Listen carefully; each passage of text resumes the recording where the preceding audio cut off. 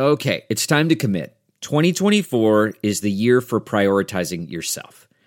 Begin your new smile journey with Byte, and you could start seeing results in just 2 to 3 weeks. Just order your at-home impression kit today for only $14.95 at Byte.com. Byte clear liners are doctor-directed and delivered to your door. Treatment costs thousands less than braces, plus they offer financing options, accept eligible insurance, and you could pay with your HSA, FSA. Get 80% off your impression kit when you use code WONDERY at Byte.com. That's BYTE.com. Start your confidence journey today with Byte. Hi there, it's Julia Louis-Dreyfus. You may know me from my podcast called Wiser Than Me, where I talk to older women and get their wisdom from the front lines of life. I was amazed by how many people told me our show made them look forward to getting older, which is why I'm here to talk about season 2 of the show. Sally Field, Billie Jean King, Beverly Johnson, Ina Garten, Bonnie Raitt, just to name a few. All hail old women. Wiser Than Me season 2 is out now from Lemonada Media.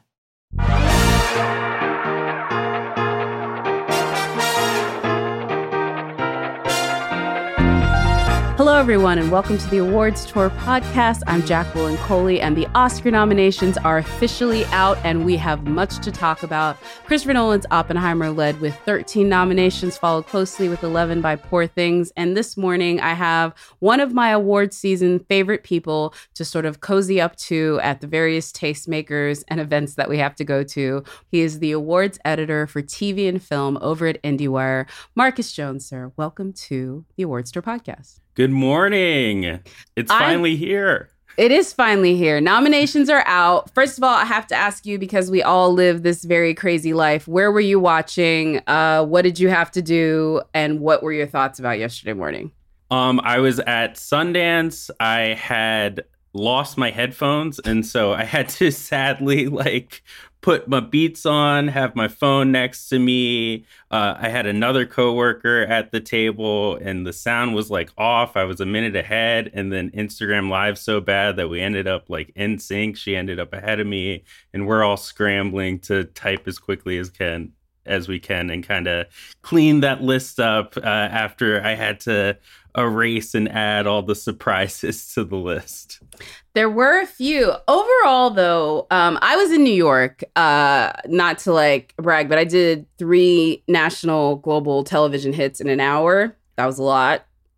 Champ. Going from NBC to Today to BBC, it was a lot. And I was I had just landed the night before from Sundance, little windswept, but we made it happen. That was so crazy. We spent 6 months for 10 minutes. That is the most, that is the worst sort of return on the investment of how much time we spend talking about these movies versus what we actually are able to do. But overall, I actually felt yesterday was a very good day of nominations. I think that it was in some ways very predictable and in other ways very not, which is what you hope for. For as much as folks talk about how they get upset about snubs or surprises or anything like that, boring nominations is really the worst thing in the world. In a completely predictable year is literally the worst thing. So I would say this was actually, I think, a good year as far as we had things to bitch about, we had things to cheer about, and we had a lot of stuff in between. Yeah, no, absolutely. I mean, just looking at Best Picture, I think that's a really strong category. 10 films that I feel great recommending to anyone. I know we all have our certain feelings about some of them, but I think overall, a lot of what's being celebrated is kind of a wide range, and it's not just sort of the films that had the most money behind them, but especially when you get into some of the other categories like documentary or international, there's really a good mix of what was made super accessible and what can be a discovery. And that's what you want. You want to celebrate a wide range of films and a wide range of performances. And I think this did a pretty good job this year. I mean, we had 2 films that pretty much made $1 billion, as well as small little indies from, foreign language features. I think that is sort of a wide berth. Let's go ahead and jump into it and start with the supporting actor category. This was actually one that I particularly was happy about in the sense that I have a personal connection in this, one that I was really rooting for. We, of course, have Sterling K. Brown, Mark Ruffalo, Robert De Niro, Ryan Gosling, and Robert Downey Jr. What are your thoughts on supporting actor? Any of those ones sort of like jump out to you? This was pretty much mostly expected. Yeah, I think what was wild was that for months and months and months, it was, okay, it's going to be these core four. One of them's a winner. Three of them have been also rans forever. Robert Downey Jr. kind of being the front runner. Robert De Niro, Ryan Gosling, Mark Ruffalo. And a bunch of people kind of competing for the fifth spot. But as nominations came out, if you look at sort of the supporting actor nominations that Poor Things has gotten, it's been this wild roulette where Mark gets in and then Willem Dafoe gets in and then they both get in and then they maybe don't get in, which is what happened with Bathos. So I was like worried for a while because I really loved Mark Ruffalo in Poor Things. I thought it was a side of him I didn't get to see, and he looked like he was having so much fun. And so I was happy to see that it finally landed to where he got in, which I think has happened before with him in the nominations that he's gotten. It hasn't always been so certain. But to see that the fifth spot went to Sterling made me really happy. I mean, I was kind of on that Charles Melton train. I know you were. Traitor.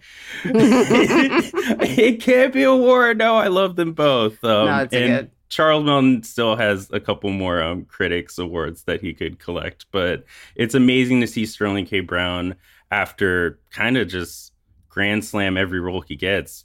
Someone who really has taste in sort of the characters he plays, to now finally get this nomination, especially kind of these years after the film he did, Waves, that I think was the first time people were saying, hey, he should really make it into the mix. Yeah. And I remember that when I was very hopeful for him on that campaign. That campaign did not pan out to be what we expected as far as Oscar nominations, because he's the only first-time nominee in this category, I might also add. But I think what's interesting about Sterling K. Brown, not to brag, but we had him on an earlier episode of the podcast, and he really talked about, he went into this role, I think, living a moment of like self-reflection. Anyone in American fiction, it was all-star cast of Black actors. They've all dealt with these sort of like, the sort of conceit of the movie is that you have to shift yourself to a white gaze to be considered popular in media, whether it be publishing or entertainment.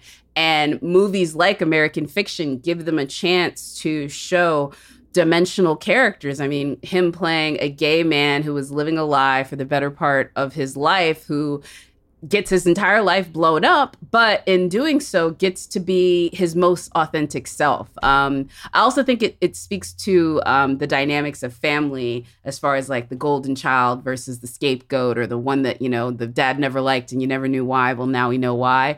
Let's get into some of these other nominees. I think we have to talk about the Ryan Gosling of it all, just because of everything else that happened yesterday. The one thing I will say is, if there was ever a nomination that instantly announced itself to be there and then therefore not be able to win, it was Ryan Gosling getting nominated this year for supporting actor. Any momentum that he had just got killed with not what he did, but with everything that happened alongside that, which I do think is really unfair.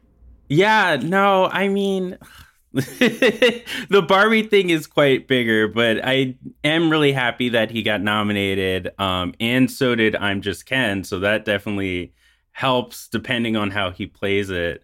But yeah, I mean, should we talk about We're going to get there. We're not going to get too far in the Barbie of it all. But like, look, I'll even go even different. I don't aspire. I am the petty that is Eva Mendes after she comes out, because when he got cast in this, first of all, he was too old. There was the hashtag not my Ken. There was this whole idea of like, why is this guy in this movie? And Greta herself like championed for him to be in this. So it was really crazy that the minute that he was announced and people looked at that picture, they were like, no. And then we see the movie. And the one thing I will say about Barbie, and I could say a lot, he is perfect for that role. There is nobody else, I think, that I could see in that role play it so sincerely, so earnestly, both in the buffoonery, but also in the like, your heart breaks for Ken sort of role. And so when she's yesterday being like, I remember what all y'all said about my man, and he is my man, And like, it was just like, my man, my man, my man, my man. It was insane to see her just be like, I would not listen to any of y'all because that thing that y'all tried to diss on, he is now Oscar nominated for. And I do not aspire to that level of petty. That is my level of petty. And I want my man to have that same level of petty. Like, avenge me. Exactly. Just all the headlines posted on the Jumbotron. She posted that on Instagram and she has held on to those receipts for a year. Over a year. She's like, no, I remember every single one of y'all. And put the byline. Like, didn't even spare the reporter. She's like, I know exactly what your name is. I know. Poor that reporter. I'm friendly with him, but she was getting detailed. She was like, you wanted to say this, you wanted to say that, like, but no, absolutely. I'm so happy to see him nominated because it really is a committed performance. We rarely see comedic performances nominated, and I think that you could tell 3 comedic performances this year. Exactly, and you could tell that he entered Barbie kind of with ideas, and like it felt like he was someone who kind of helped the film grow into what it was, and sort of had a solid thing. Like, this is Ken. He is just Ken. He is Kenough. He is Kenough. Exactly. I want to bring it up to the supporting actresses now, because again, I think this was mostly predictable, except for what I would like to say, the America of it all.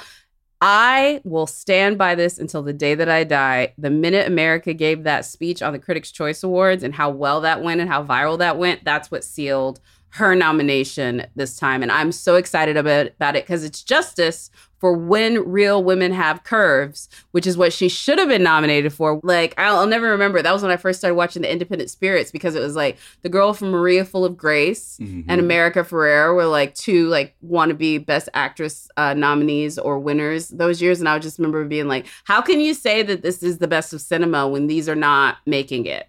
So I'm very happy for America. Same. I think that people tend to forget she really has this kind of indie cred. It happens to be the 40th year of Sundance. Wow. And so Real Women Have Curves has been kind of incorporated into how they've been portraying Sundance over the years. And I think she has worked incredibly hard. She has kind of reached peaks that a lot of her peers haven't. She's still the only Latina to ever win lead actress in a comedy Emmy.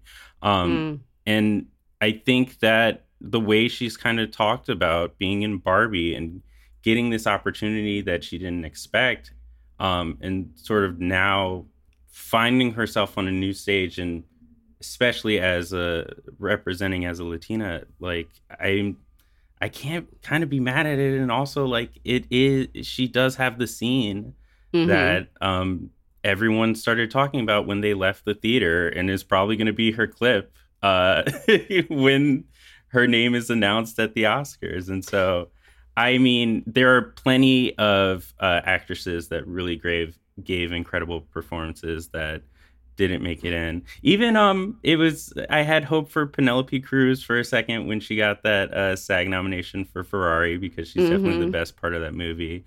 But yeah, I'm ultimately not mad at this category. I mean, controversially, I think this is just nominating Emily Blunt for years of good work, because if she were to win, she's not going to win, but she has a scene. Don't get me to defend. Take those sheets in. Take those sheets in, girl. That is.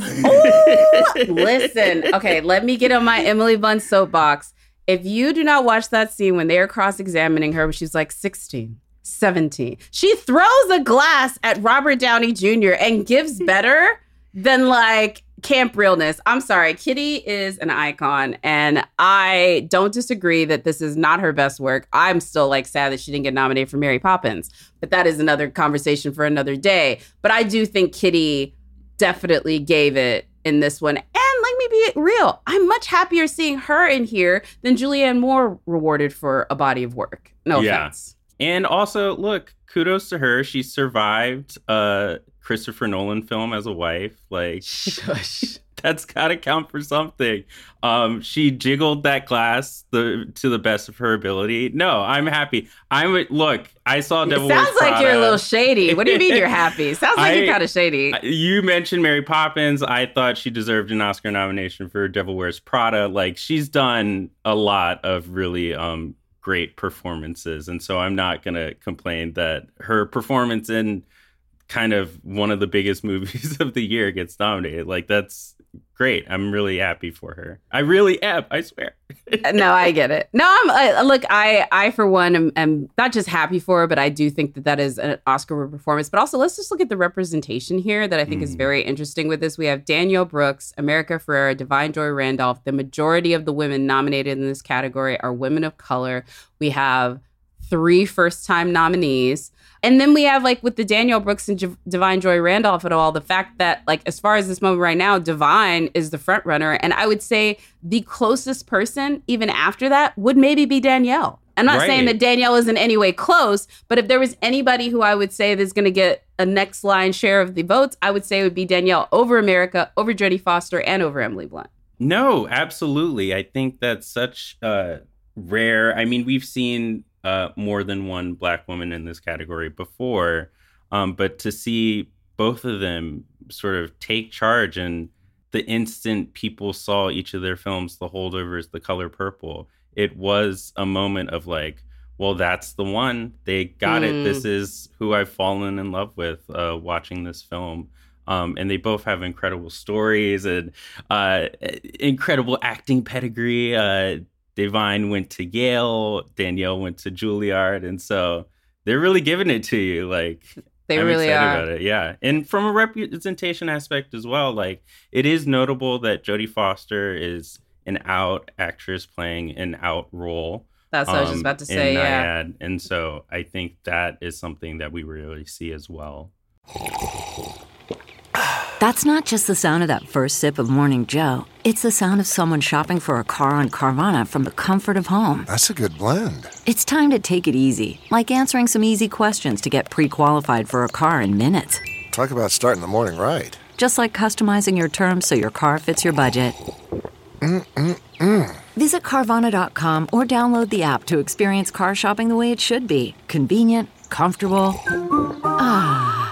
CarMax is putting peace of mind back in car shopping by putting you in the driver's seat to find a ride that's right for you. Because at CarMax, we believe you shouldn't just settle for a car. You should love your car. That's why every car we sell is CarMax certified quality, so you can be sure with upfront pricing that's the same for every customer. So don't settle. Find love at first drive and start shopping now at CarMax.com. CarMax, the way car buying should be. Also, too, not to say that Hollywood is ageist, but we can. I love that Jodie Foster, in her now 60s, though she don't look it, is able to not only lead a television show on HBO that is just dialing it up every week, and I think people are going to be so happy with what Issa, Jodie, and Callie are doing on True Detective, but also in this role, which, again, I don't know how many Nyad stans there are out there. They're definitely not on Twitter. But the campaigning that Jodie and When We Get to Actress Talk About Annette doing, they did old school salon campaigning, which for folks that don't know, that means where you invite your friends over to the house, they go hang out with Warren Beatty, or they go to the French places where Jodie is. And I would say that Jodie's sort of like international appeal, because she lives in Europe full time, along with Annette, sort of like that old Hollywood pedigree.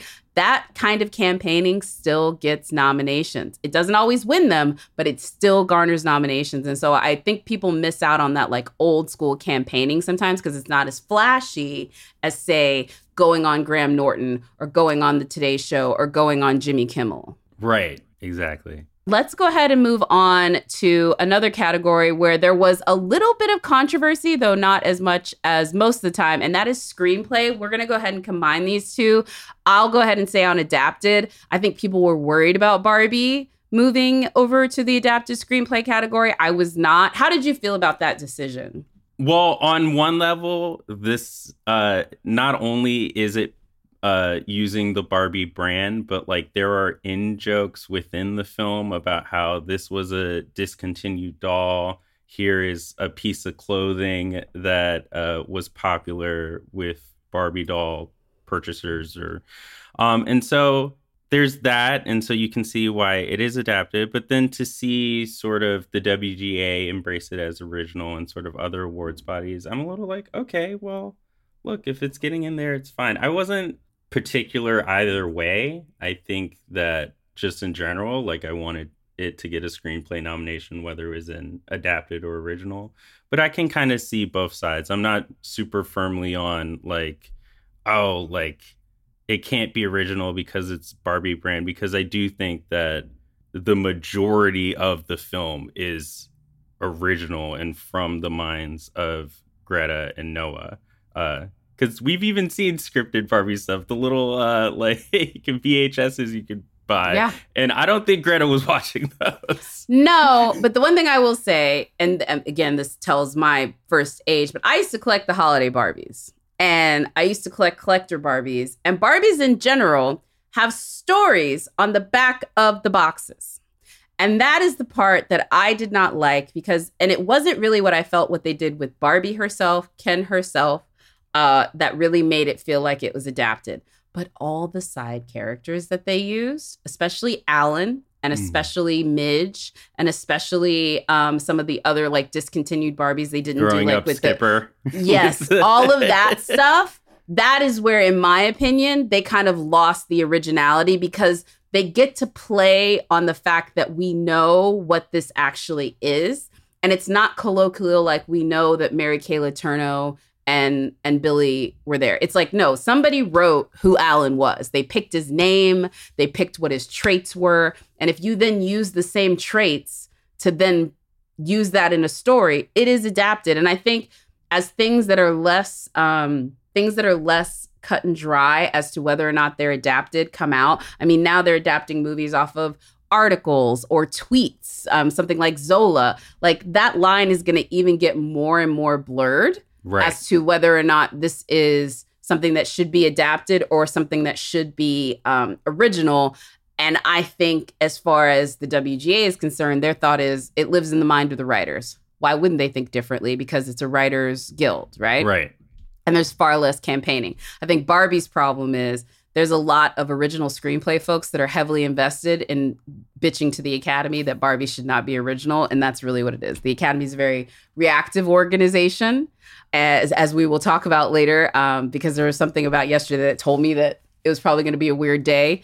And I think that somebody probably called them and said, this should not be original. Holdovers is original. Yeah. And it's also, this is a chance for both Greta and Noah to receive their first Oscar. Yes. And so even though one could argue adapted might be a more competitive category, there's certainly bigger names in the adapted screenplay category alongside them.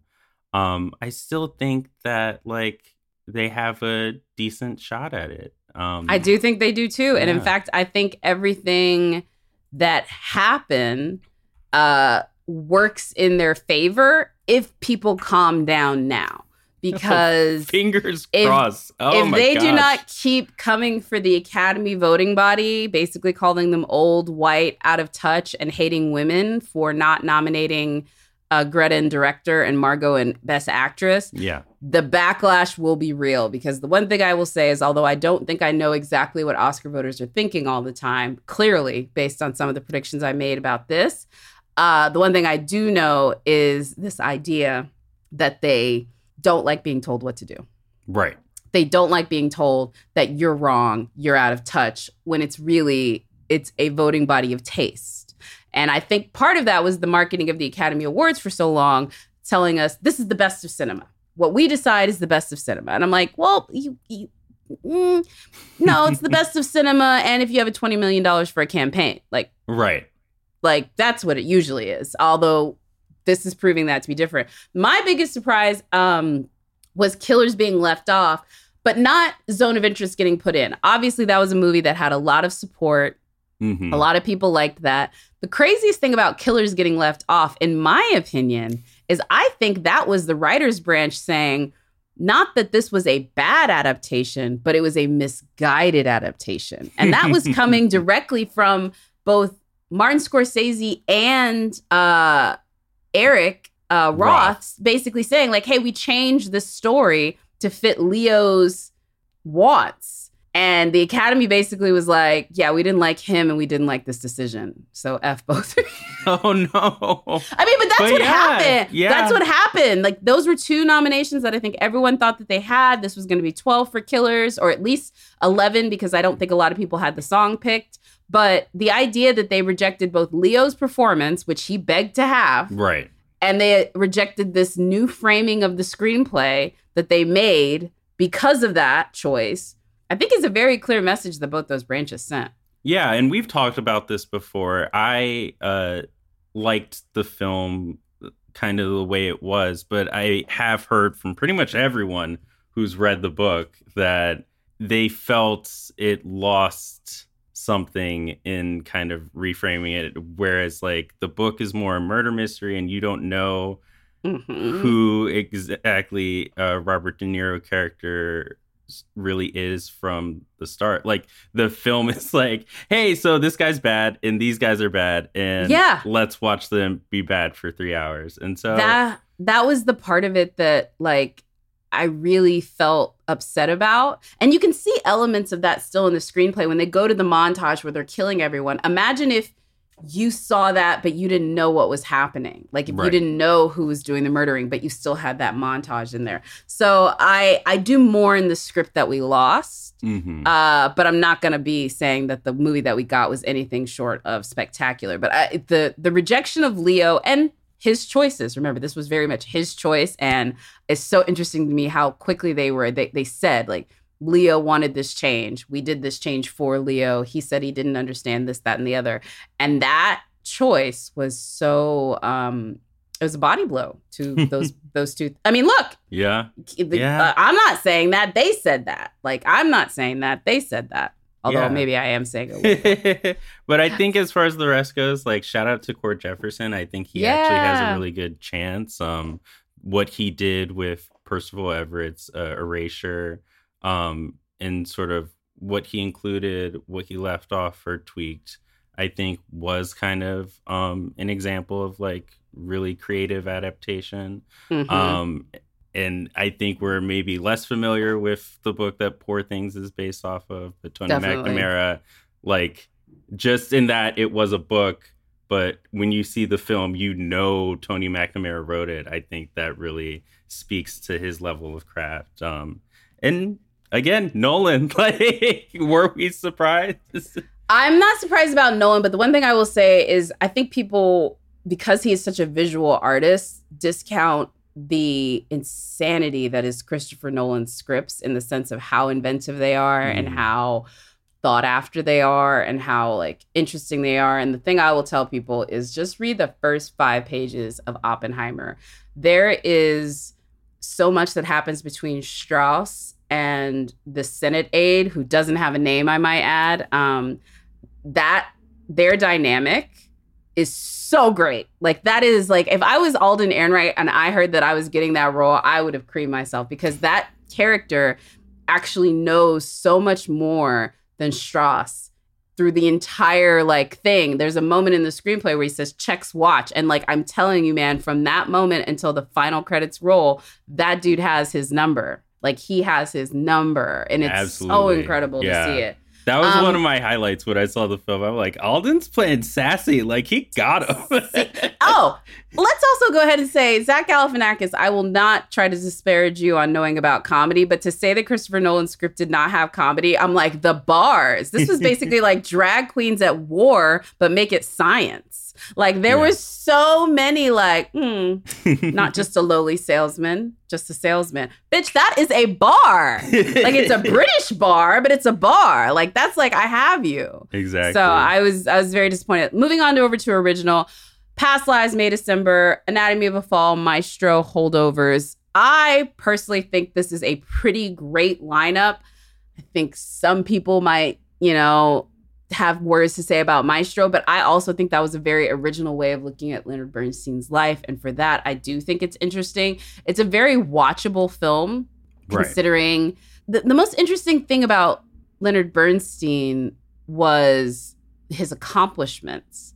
And he definitely had what I would say some like not even skeletons at the time. He had things that, you know, there was aspects to his life that were a little nefarious and interesting and whatever. But he lived a very standard life of a, you know, public figure composer. Yeah, he philandered. Who didn't in that time frame? Like none of these dudes were faithful. Sure. Yeah, he was brilliant and mercurial, but so are all of them. So I think them finding a very interesting way to frame the romance was like a neat approach to do it. Yeah, and these are kind of the veterans of the category. Everyone else are first-time nominees. And so I guess that's maybe like my one bummer is like if you get an Alex Convery for Air in there or someone like that, then it would be amazing to see an original screenplay. The Academy honored 5 new people. Well, 5 new nominees. Films. Yeah. Yeah. And then on the adapted side, we had previous nominees all the way through, except for Cord. Yeah. Yeah. So this is like the opposite. On adapted, you had 1 newbie and 5 vets. This one, you have 1 vet, 2 vets, and, you know, the rest are newbies. Yeah. And look, I think that this is going to be a hard choice because Past Lives was something when it was Barbie Cylin there was a lot of conversation about like, will it be Past Lives? Will it be Barbie? I think that has now changed because you look at the strength of The Holdovers or the strength of Anatomy of a Fall, as we've seen throughout award season.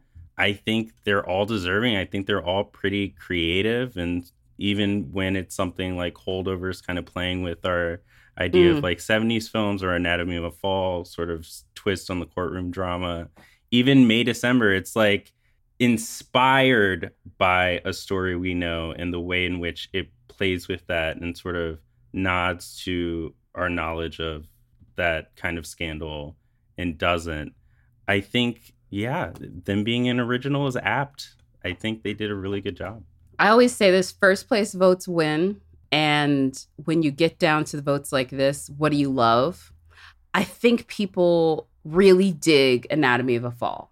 Mm-hmm. I don't know if they love it the way that they love Past Lives and they love The Holdovers. I also think, though, that the people that vote for Past Lives would also vote for Anatomy of Fall and vice versa. But the people that vote for The Holdovers, they're just there. They are Holdovers people. And so that's why, I mean, I don't want to, this is not the predictions episode. We'll get you back for that one. But this one is more of like, which fandom is going to be stronger and not diluted by like secondary choices? I do feel it's like the Holdovers people, they are deep, they are loud, and they are going to vote. The only thing I might say is there might be certain things to say about both Justine and Celine. Mm-hmm. But again, that's why I think those 2 votes split. And I think that kind of sucks for those ladies. But I'm glad to see both of them there. Yeah, though, I mean, to that point, like there are people behind this campaigning. And so I do feel that Celine and Justine may have done a better job of being more public, especially thinking that they directed the film as well. And so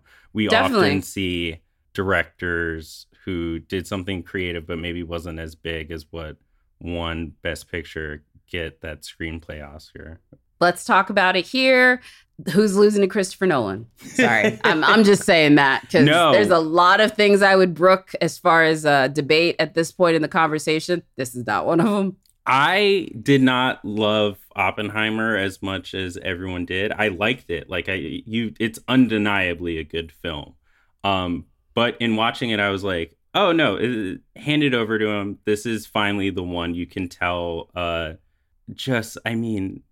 The Trinity test is incredible. It's a sequence of filmmaking that we're gonna continually think about, and that was his vision. And so I do think, as you said, it's kind of his to lose. But I do think the people who may have been a surprise are acknowledgments of what the director's branch is thinking about, but also kind of how the Academy is changing.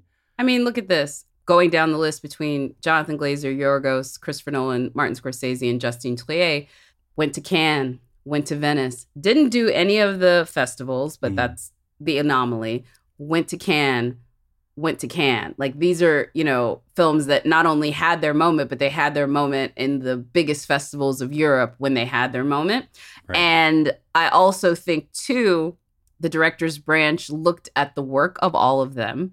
And with the exception of Yorgos, they also wrote on it and produced it, you know? And so, like, these are really, I think, people looking at the total cinematic story coming from a singular vision and wanting to reward that.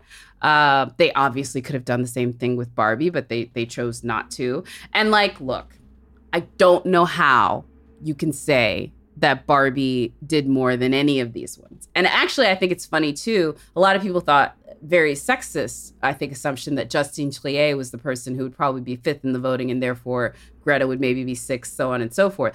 I actually think it was Yorgos. I don't think that it was her at all. I think Jonathan Glazer had tons of votes right after Nolan, maybe. Yeah. And Martin Scorsese might have been even the fifth slot. More so than any of these other ones, because just based on the strength of that one. Also, so frustrating to hear them trying to pretend like this was back when Natalie Portman is going to the Golden Globes talking about, let's give it up for these five men. This is not that Academy anymore. It's not that branch anymore. That's why Justine is there. Yeah, and I'm someone who absolutely would have loved to see Greta nominated. I do think that Barbie is a unique accomplishment. The sense of scale, the fact that it had to be, it was almost too big to fail and still ended up being good and musical and sort of its own world. Like, I really enjoyed that. But, like, to imply, I think a lot of the backlash has kind of erased Justine and her accomplishments, which, I mean, it won the Palme d'Or. It's, everyone who sees it is like, dang, they really do it like that in French. Yeah. It's an entertaining film. It's got people talking. Like, she deserves her flowers as well. And so it's not fair to, like, that's kind of just, it is what it is. That's the way the cookie crumbles. Yeah. Like, it's a very tough year, and there's plenty of directors that have also been shut out on tough years, like Bradley Cooper with A Star Is Born, like Nolan. I believe he didn't get a director nom with The Dark Knight. There's been tons of examples of this in recent years. I think a couple of years ago, who else got left off? Ryan Coogler for Black Panther. There's been so many instances where they've made these very incredible director visions that have made landmark moments in Hollywood, but then they don't get nominated for Best Director. And so Greta joins huge company, but at least she has the Best Director nomination. And I think you could make the argument that both Cord Jefferson and Celine Song should really be feeling kind of crappy that they didn't get one this year. And they're not saying it's because of sexism or racism. They're just saying it's because this is a year with so many great directors. Yeah, I think that had the backlash been, wow, there really can only be one, then that would be something to point out. I do think that it's unfortunate that oftentimes it's like, okay, we're only going to put in one woman. Who is it going to be? That is like a major issue. But the idea that this is outrageous because that woman wasn't Greta it's kind of perpetuating the same issue. It's implying that, like, Greta was the one woman. Greta should be the one woman. How dare this other woman take her spot? That's not because the case. they would not be indignant about Justine Triet. They would not be indignant about her. It's because y'all saw 3 movies this year, and this was one of them. And the fact that the one that you assumed would get in there didn't. It just reeks to the type of white feminism criticism that plagued the movie. Yeah. You know what I mean? Like, we have to center this one. Let's do quickly actor. We have, again, not a huge amount of surprises here, other than, again, Leo getting left off, not surprising after SAG. I think folks need to pay attention, with the exception of a couple of minor aberrations. The SAG nominations were exactly the same as the Oscar nominations. There were just a couple of little switches on that one. And in this case, it was Coleman Domingo, Jeffrey Wright, Cillian Murphy, Paul Giamatti, and Bradley Cooper. So pretty much keeping in lockstep with what we have there. Paul and Killian. I think it's theirs to fight. And for a long time, they thought it was going to be Bradley and Killian. Yeah, but I think Bradley, sort of his issue is he tends to want to present himself director first with his two films. And like, sure, like go for that director nomination. Like, I'm not gonna sweat it, but it does come at a cost of getting an acting Oscar. Yeah, I agree. I mean, I think you gotta watch Paul Giamatti. You got to watch Paul Giamatti. It's been how many years since his last Sideways? Oscar nomination? Yeah, 2004, 20 years since his last Oscar nomination. And yeah, and that In and Out did him wonders. It did him wonders. Absolutely. And I'm sure there are Academy voters who watched like all, 12 seasons or something of Billions. And so yeah, that's another thing. I said this, when you look at these categories with a lot of these folks, they have television or other things that made them a global face, whether it be Killian with Peaky Blinders, Paul Giamatti with Billions, Sterling K. Brown with This Is Us, Danielle Brooks with Orange is the New Black. You know, they had things that sort of like announced themselves to the global majority, which it makes Divine Joy Randolph's frontrunner status really a testament to how much they love that movie. Right. But it is all right there. Now down to the one that got everybody's heads in a tizzy. Of course, Best Actress, Annette Bening, Lily Gladstone, no Margot Robbie, but we do have Emma Stone. We do have Sandra Hüller and Carey Mulligan. I think there's a lot of things that you could say about this, but we already talked about this with Bradley. I personally feel with Margot Robbie in every interview, and I'm not saying this is a bad thing, she was girl bossing about her producer status and everything that she had to fight for, as she should, because those things really did happen. Go look at her Actors on Actors interview. Go look at all of her roundtables. She talks so much about being a producer. Right. They rewarded her for being a producer. Right. I truly think if you go back and look at how she talked about this movie, how she talked about her work in it, she talked so much about how she felt that her job as a producer and what she did as a producer, whether it be picking Greta, whether it be fighting the good fight on certain scenes, all of that, she just bragged and bragged and bragged about that. How can you then be surprised when that is what they want to reward you for? And again, Annette Bening just sat in those salons with Warren Beatty. And it is something that people called from the beginning, because the joke of some of the viewers of Barbie was, I went into this and left a Ken fan. What happened? Yes. But I think as much as I do like her performance more than a couple of the ones nominated, but exactly, like the kind of appeal of the performance is that it doesn't work without her, but like it's kind of the straight woman. And so it's understandable why people may not have flocked to it, because it was like, I mean, even playing stereotypical Barbie, it is a little bit of like, here I am, just like, I'm here to work. I'm here to help other people out. Like, it's not necessarily a showcase for herself as much as teeing up sort of all the wonderful people that she's working with, which I think great producerial work as well. Yeah. Great producerial work. And look, the thing that really frustrates me is like, Greta wrote a screenplay where the dude has the best jokes and the broadest role.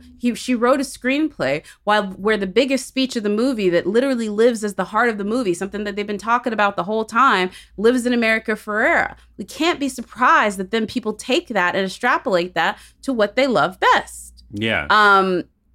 This is one of those things where I'm like, look at Karina Balfe and Jamie Dornan for Belfast. Did I think they were going to get left off and Judi Dench and Cillian Hines were going to get left in? No, you don't know how this is necessarily going to go, but I don't think you can be surprised when so much of the movie begs you to do this. Did I expect it? No, but it is not something that I can say is completely unfathomable. Right. I would say that if I was going to put some other names in there, I would have put in Greta Lee or I would have put in Tiana Taylor, but that is just me. And I'm like, look, Greta Lee, It was nominated for Best Picture, Best Original Screenplay, obviously a film that a lot of folks liked, and she didn't get added into there. And she's, again, the movie. The movie doesn't work without her, and she also got snubbed. So I think Greta Lee has just as much as to complain about with Probably Margot more. Robbie. Greta and Margot are Oscar nominated this year. They have Yes. Oscar nominations this year. It's And just more not in the before categories that. people wanted. Like, Yeah. And which- also, really quickly, and have had others.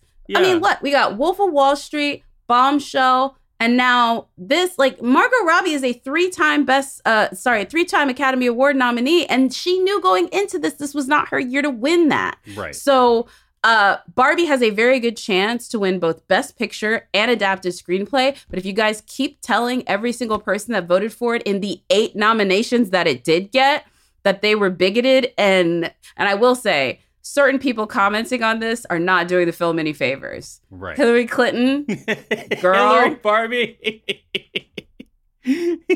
girl, just Did you see the someone used the Gossip Girl meme where it, Yes, like, it gets yes. worse? it gets worse.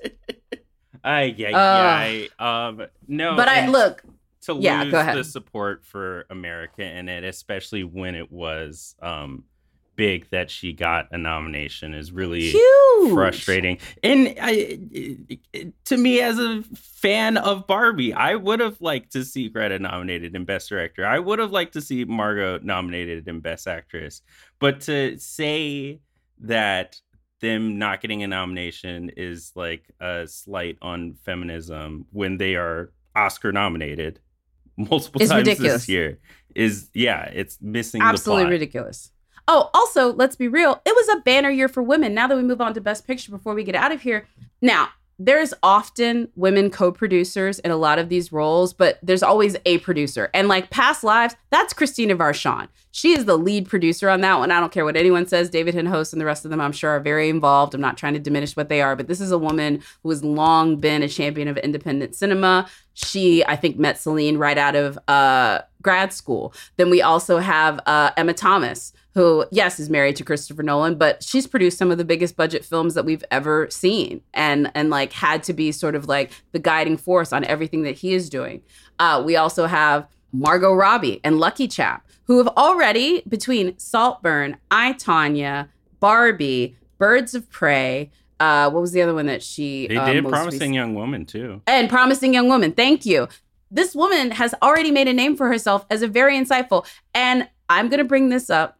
Emma Stone was also a producer on Poor Things. And she, along with Frances McDormand, showed you how you do that.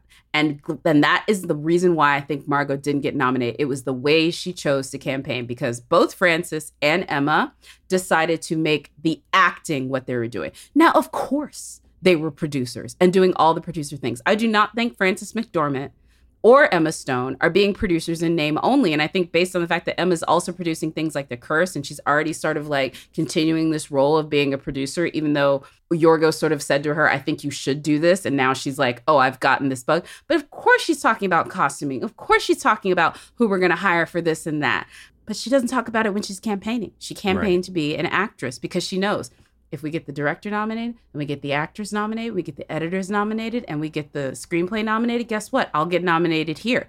That is the way that you actually do it. And that was the same thing that Frances McDormand did when she did it for Nomadland. That's why Frances McDormand has those 2 Oscars sitting at home. I will forever say, if you are the actor and everybody is taking pictures of you on the red carpet and they want to know what dresses you are wearing, yes, we know you did 80 other jobs on set, Bradley Cooper, whoever else.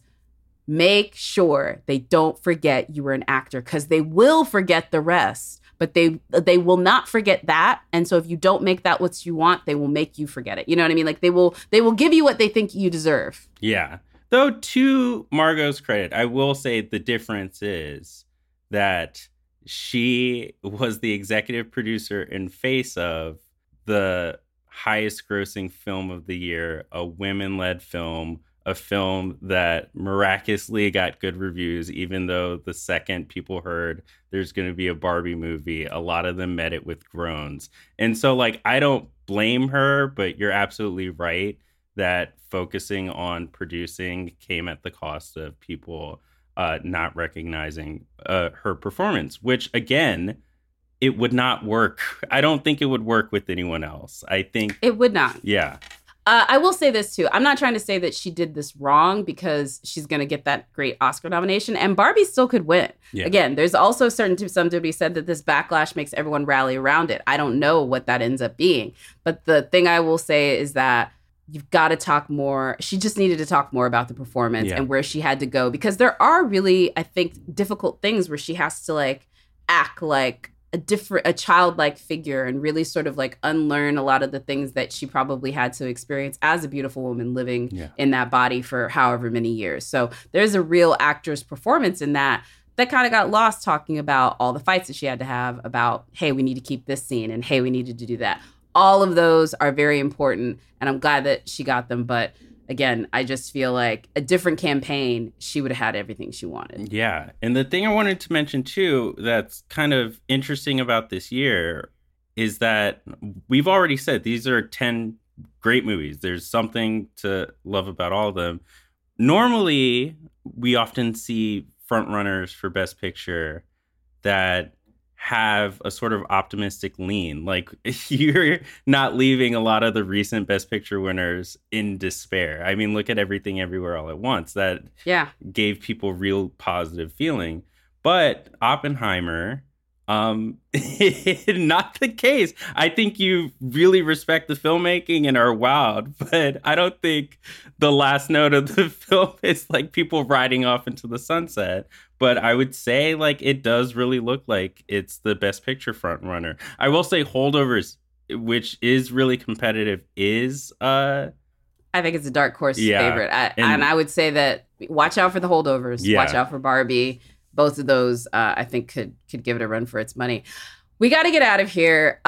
Really quickly, though, I want you to tell me your favorite nomination from yesterday and where folks can find you. Oh, my gosh. Okay. My favorite nomination from yesterday.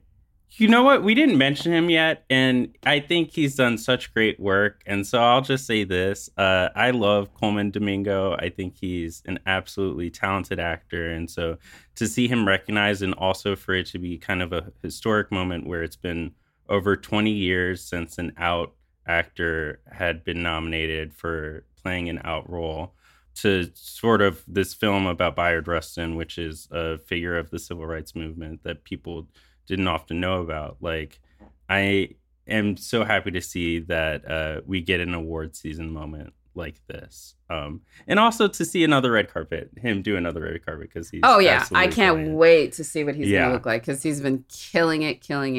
Yeah, but and find me on anywire.com and Marcus Jones, very easy to spell. On Twitter, I'm refusing to say the other name. It's Marcus_Jones.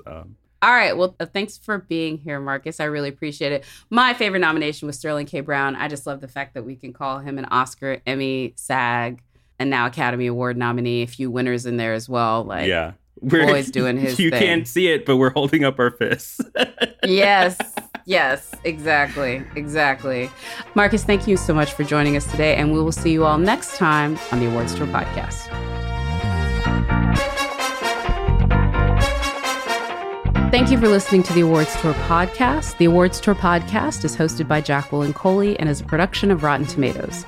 Executive producer, Fran Salamita. Legal services provided by Brian Arsham. Graphics by Des Anano. Social media support by Anthony Alicia and Emily Catlett. Producer, Brian Perez. Edited by Brian Perez and written by Jacqueline Coley.